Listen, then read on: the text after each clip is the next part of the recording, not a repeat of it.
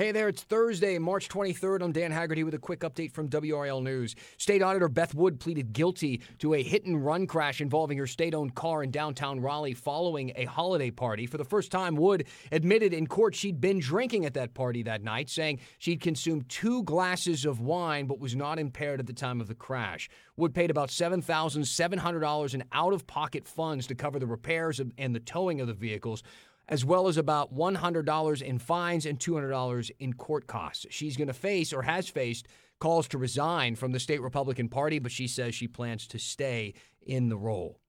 Hundreds of thousands of North Carolinians will soon be eligible for health care coverage for the first time. Today, the State House gave final approval to Medicaid expansion. This move will allow working adults who can't afford health insurance the opportunity to get coverage. Negotiations to expand Medicaid have gone on for about 13 years, with state Republicans resisting the expansion until this year. There is a catch, though. The expansion does not actually happen until a new state budget is passed. That's the latest from WRL News. I'm Dan Haggerty.